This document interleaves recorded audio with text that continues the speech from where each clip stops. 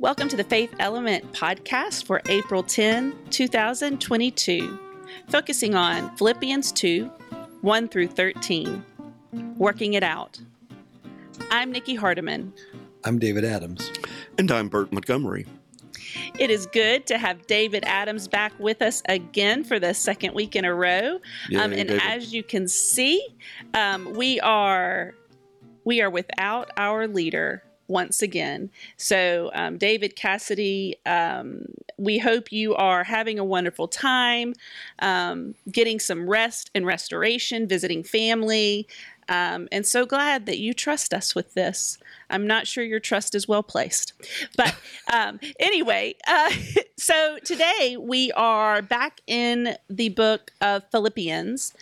And the passage is an old Christian hymn, one of the first Christian hymns. So for our opening question today, I want to know, what is your favorite Christian hymn?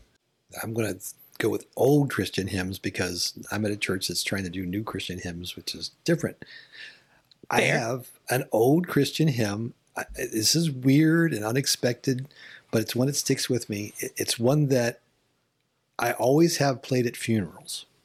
It's a funeral song. It's "Oh Love That Will Not Let Me Go." Mm-hmm. Yeah. You know, because when I'm praying at night and I'm getting ready for bed, because I have to do this before I can even sleep at night, one of the things I always thank God for is a love that never lets me go. Mm-hmm. Yeah, and it's just the words of the song keep coming back to me because of that. I have two, one for deep meaning and one for sentimental reasons. The old one that I remember as a child that I still love to hear sung today is Bringing in the Sheaves. Mm-hmm. Now, I grew up in New Orleans. I'd never worked a day of life on the farm, so I had no idea what sheaves were when I was a kid, but my grandparents sure did. And I loved visiting my grandparents' church and hearing all the old women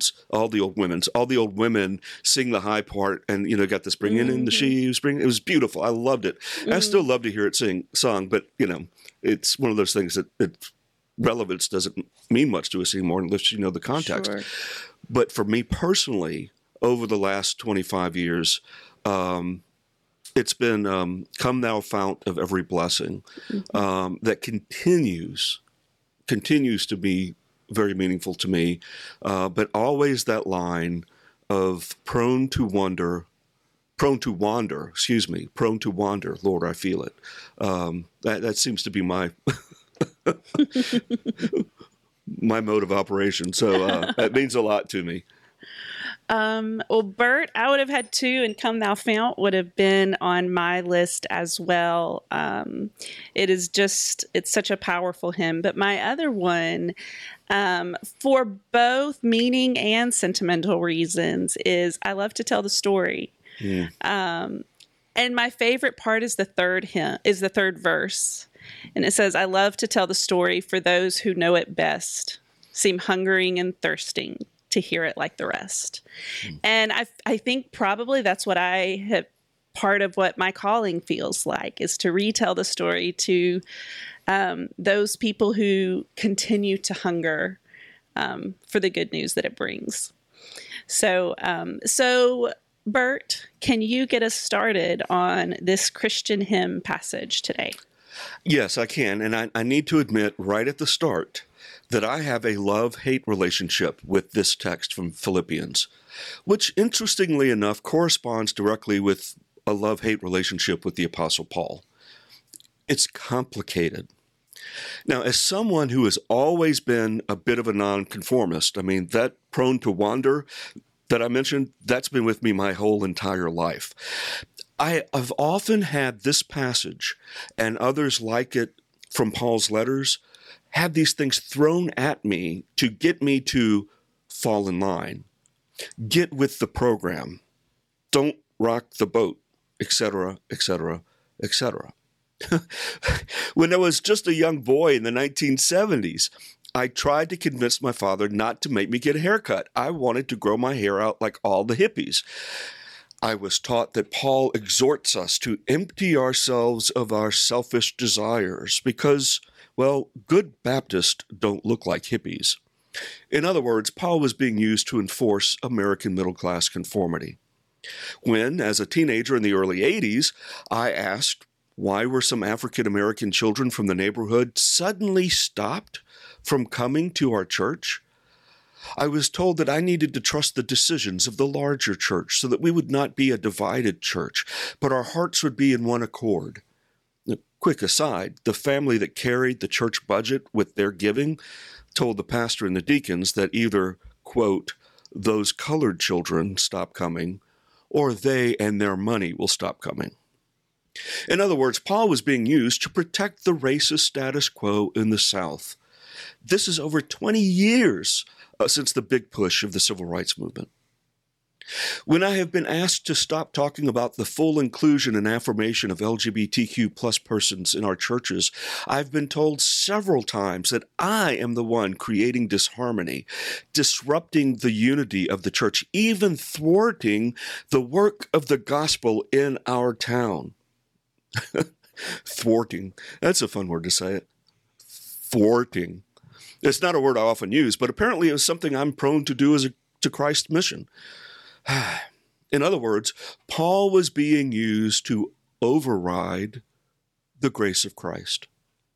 When I was a student at a Baptist college, and after that a large, prestigious, and historic seminary, Paul's letters, including this passage from Philippians, were often used like a jackhammer to pound professors, administrators, pastors, and church laity into doctrinal submission for the sake of Christian unity, to keep our denomination in one full accord of one mind, which we were told if we were to be humble enough to listen to the authoritative male voices telling us these things, we would be able to recognize in them the mind of Christ. So that's the hate side of my relationship. Thank you for letting me vent.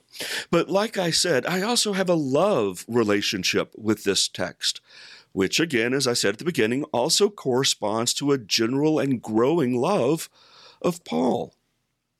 The church I pastor currently has signs posted, and we've shared memes throughout the pandemic that had properly masked cartoon drawings of people with verse 4 of this chapter printed on it. Let each of you look not to your own interests, but to the interest of others. It was a reminder that in our culture, in this moment in which so many people are critical of being forced to wear masks, we are choosing out of Christian love to do it out of concern for the well-being of each other, especially the immunocompromised and the most risk among us. We can put away our selfish desires of not wearing a mask for a little while, couldn't we? In the religious culture that is dominated by Christian language and images, Christianese, Steve Taylor once called it, where we show up and we show out with huge, well-lit crosses along major highways, reciting scripture verses to justify the horrific conditions of immigrants or to justify the oppression and violence of women and other minority groups.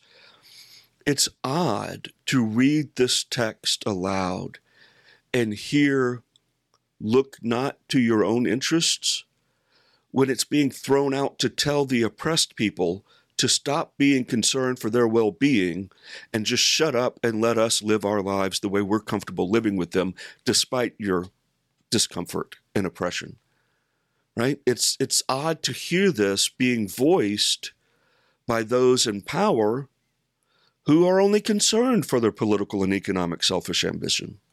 You see, the rebel in me loves this stuff. Justice is based in the language of this text. Fannie Lou Hamer, Martin Luther King Jr., Lucretia Mott, Oscar Romero. These are examples of having the interest of others at heart. These are examples of living out from the mind of Christ in their heart. Christ himself. This is an example of Christ himself to whom Paul continually points us. It's almost as if we're hearing this coming from the mouths of the privileged who hold power and influence. If we hear it from them, we should be questioning, are we united in the mind of Christ, or are we united in the mind of those in power? As we noted in last week's podcast, Paul changes. Paul grows. Paul evolves. Paul moves. And Paul is constantly growing and changing, evolving, and moving from the letter of the law into the spirit of the law. Paul is constantly growing beyond the letter of the law into the spirit of Christ. And he keeps growing until his death. He never has it all figured out.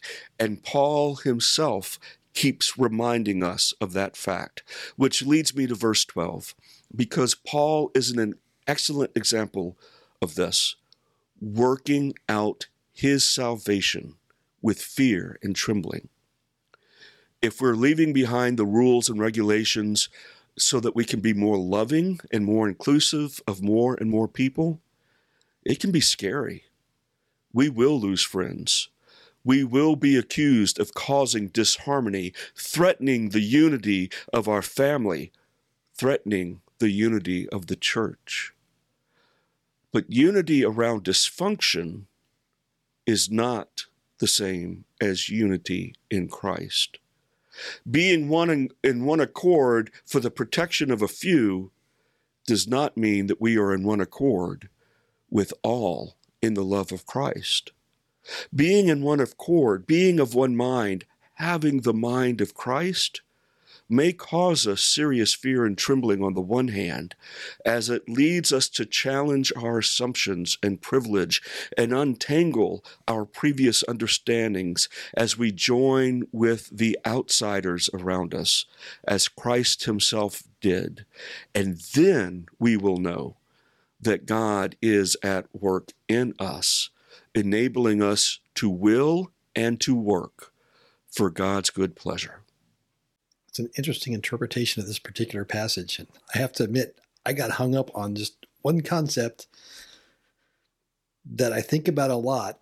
The way you put it, I can't phrase it exactly, but as you put it that way, at that passage, how it's been used suppressed, I couldn't help but think about those people who are saying, don't teach people about the true history of this country, about how minorities have been treated, about how the natives who lived here have been treated. Don't teach about those things, because then you would be threatening our unity and dividing us, because we were all told that there are not supposed to be any divisions, and here you are introducing some. So you're being a racist when you do that. It sounds like they're using that, like you're describing, they're using that same passage, that same mindset to tell us that we can't make progress. We can't ever fix a problem that we know exists. We are enforcing dysfunction because of this. I think the two go hand in hand. I mean, that's what we're struggling with, is truth. And the mind of Christ is not the mind of oppression. And that's the history that we're trying to protect. And, you know, the disharmony is caused by, the disharmony and violence is caused by the ones in power. I mean, I remember hearing this text used against Clarence Jordan, a pacifist, a Christian pacifist who started an interracial commune called Koinonia Farms, which exists to this day. It was the birthplace of Habitat for Humanity. And during the time of the civil rights. Now, he started it before the civil rights movement, and it was a separate thing than the civil rights movement. He wasn't about getting in the streets and protesting. They were just having we all live together as one people, regardless of race, and we share our belongings together. But during the civil rights movement, especially after the segregation or the 1954 end of segregation, according to the Supreme Court, which with all deliberate speed is how we're supposed to do things in the South, which meant it's going to take us at least 20 years to be forced to integrate our schools, including in Georgia. They began targeting the white supremacist groups, and the good white, polite Protestant groups in Georgia began targeting Koinonia Farms. And they were blowing things up. They were blowing up businesses in town on Main Street that were doing business with Koinonia Farms. And they had this meeting, and it's recorded. You can listen to it. When all these good deacons and all these good pastors and all these good Sunday school teachers who ran the businesses on Main Street told Clarence Jordan that his little community is causing so much violence and so much destruction and bringing so much disharmony for the community, they would like to see him leave. And it's their understanding of the gospel that Jesus wants us to be his brothers and live in peace and in harmony and in unity.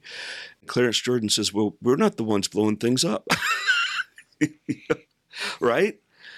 So by pleading for unity, what you're pleading for is don't call our attention to the things that we're benefiting from.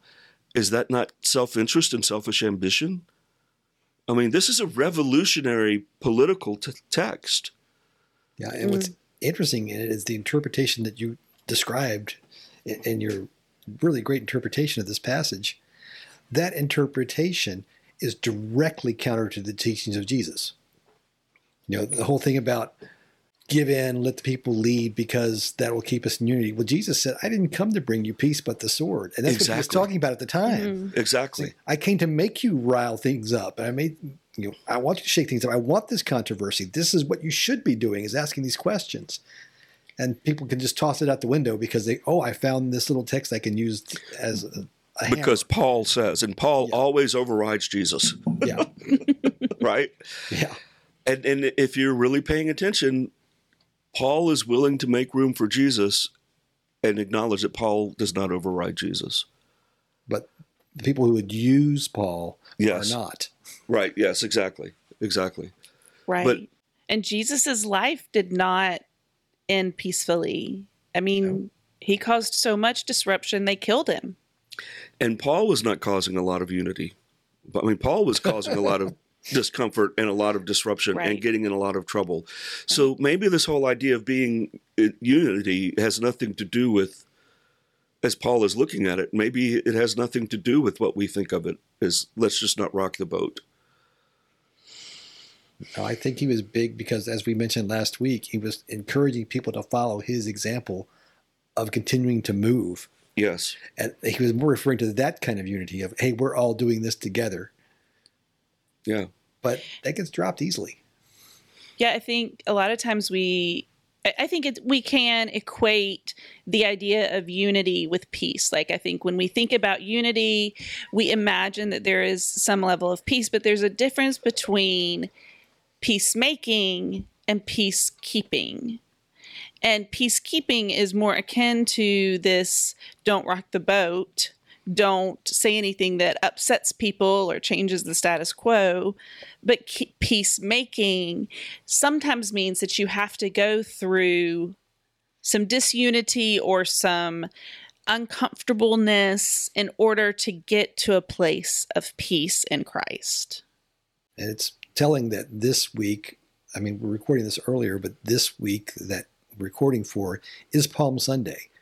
I mean, it's the Sunday where we celebrate that Jesus rode into a town. And we know when he rode into town, he did not ride into town to make things peaceful. In fact, there's going to be a whole thing with a whip in the temple coming up this week. That's right. Not peaceful at all. No. This is the point Jesus is making. He is going to stir things up. He's going to make a change. And while they're cheering for him as he rides into town, they should know this is the beginning of some real not peacemaking that he's going to do. And I was actually asked, somebody asked me the other day, well, why was Jesus crucified? I mean, not theologically, but just why did they legally, why were they able to do this? I had to point out that in Roman law, pretty much the worst offense you could commit was disturbing the peace. Because they prided themselves on making peace wherever they go and having a Roman-style peace. And Jesus disturbed the peace. And that gave them the legal grounds to crucify him because he disturbed the peace. But as he was telling them the whole time, disturbing the peace is what you're here to do. Yeah. I think what I hear us saying, and we say this a lot, and maybe that's, of course, Jesus repeated himself, the apostles, all the prophets always repeated themselves, Paul repeated himself, so maybe this is okay that we're repeating ourselves. But in being a Christian or following in the way of Christ, especially on this week of Palm Sunday, leading us into Holy Week, and the incredible, what's the word I'm looking for, topsy-turvy way of him being welcomed as a king on one Sunday and by Friday executed as a criminal and a threat to the Roman Empire on Friday. So it's with all of this kind of stuff, we have to wonder, again, and we have to be careful not to let the voice of Paul be co-opted, as it has been, by the voice of power. And the letters of Paul about unity and about about peace and Paul being used to conform, because Paul himself got in a lot of trouble. But we have to be careful, because we do often see religion being set up as a religion of Paul. And we say this all the time. One of the best ways to discount anything Jesus said and did is, oh, well, look, Paul says, because Paul, we get all of our certainty and theological truth from Paul, right? Paul. Well, Paul is always saying, no, maybe I'm not. And if we're honest about that, when we talk about unity, when we talk about being in the mind of Christ, and we talk about following in the examples of the Gospels of who Christ is, what Christ taught, all this stuff, the question about unity would be, who are we united with? Are we being united with the power structures? Or are we being united with those who are without power? And Jesus very clearly felt in unity with those without the power, religious power, economic power, political power, and always got in trouble with the ones who were like, hey, Jesus, you're a good rabbi. I know you know the scriptures. You're a good teacher. Don't rock the boat, right? He's getting in trouble with the ones who were protective of their power. Mm-hmm. And so when we hear this unity, call for unity, the question is, when we look at Martin Luther King Jr., when we look at Lucretia Mott, when we look at Oscar Romero, where are they seeking the heart of Christ? And then in whom do they find unity with? They find unity with those outside the power. It's the same dynamic. So if we think about unity as who are we aligning ourselves with? And if we have privilege, who are we leveraging our privilege on behalf of? Rather than ourselves or those like us, are we using our privilege to help those without any leverage, without any privilege? I think that's important. Well, I'm still taken. I hate to go through this passage by Paul and not talk about how it ends. Talk about how it ends, David. Because we talk about how it ends. I mean, there's a lot to put there, a lot that would terrify people who are status quo thinkers. Because Paul's saying what we need to be together in doing is working out our salvation. He says with fear and trembling, work out your salvation, because God's working in you to enable these things. So again, like as we talked about last week, faith is not a peculiar thing. You don't obtain something. You're supposed to be working it out. And sometimes when you're working things out, they don't go the way the established authorities want you to go. If you're working this out on your own, you're going to come up with different answers from what the authorities want you to do, because you're inviting innovation. You're inviting imagination. You're inviting true relationship as opposed to just filling in the blanks. And that is very much not conformist thinking. Mm-hmm. And to follow Christ is to always challenge when anybody says, I've got my mind, I know what God wants. Absolutely. Right? Absolutely. Because if it's not done in love, loving God and loving others, whenever you put yes, but behind all that, or here's what Paul means, here's what Paul tells us Jesus means by loving others, right? All that kind of stuff, then we're not living under the law of love, which is the law of Christ. And I do like that he prefaces it with saying, with fear and trembling. Yeah. Oh, yeah. Don't just assume. Be afraid about it. You're stepping out on thin ice, uncertain ground here. But that's the way it's supposed to be. I remember in college having a religion professor tell us that probably everything we learned in Sunday school, let's just assume it's wrong. Was that David Adams? No, this was college. This is college, Baptist college, not seminary. And he could not teach there anymore these days. But but when you do that, and if you say, okay, I make Christ my example, the letter of the Spirit of Christ versus the letter of what I've always been taught the word means, then we're open to move, and we're open to find, and we're open to continually be pushed beyond our barriers. Even when we expand our barriers, we're going to be pushed behind them a little bit later. And barriers give us comfort, right? And that's where the fear and trembling comes in, because behind the barriers is complete uncertainty. Right. I know I keep coming back to it, but to me, this is the Palm Sunday story too. When Jesus rode into town, everybody in their own mind had fixed on exactly what he was there to do, right, what was going to happen. And he completely yanked the rug out from under them. Mm-hmm. And in this hymn, we've talked a little bit in here about how being unified, not with power, but with those who have no power. And in the hymn, Jesus gives up his power, all of the power, in order to be with those who are lower.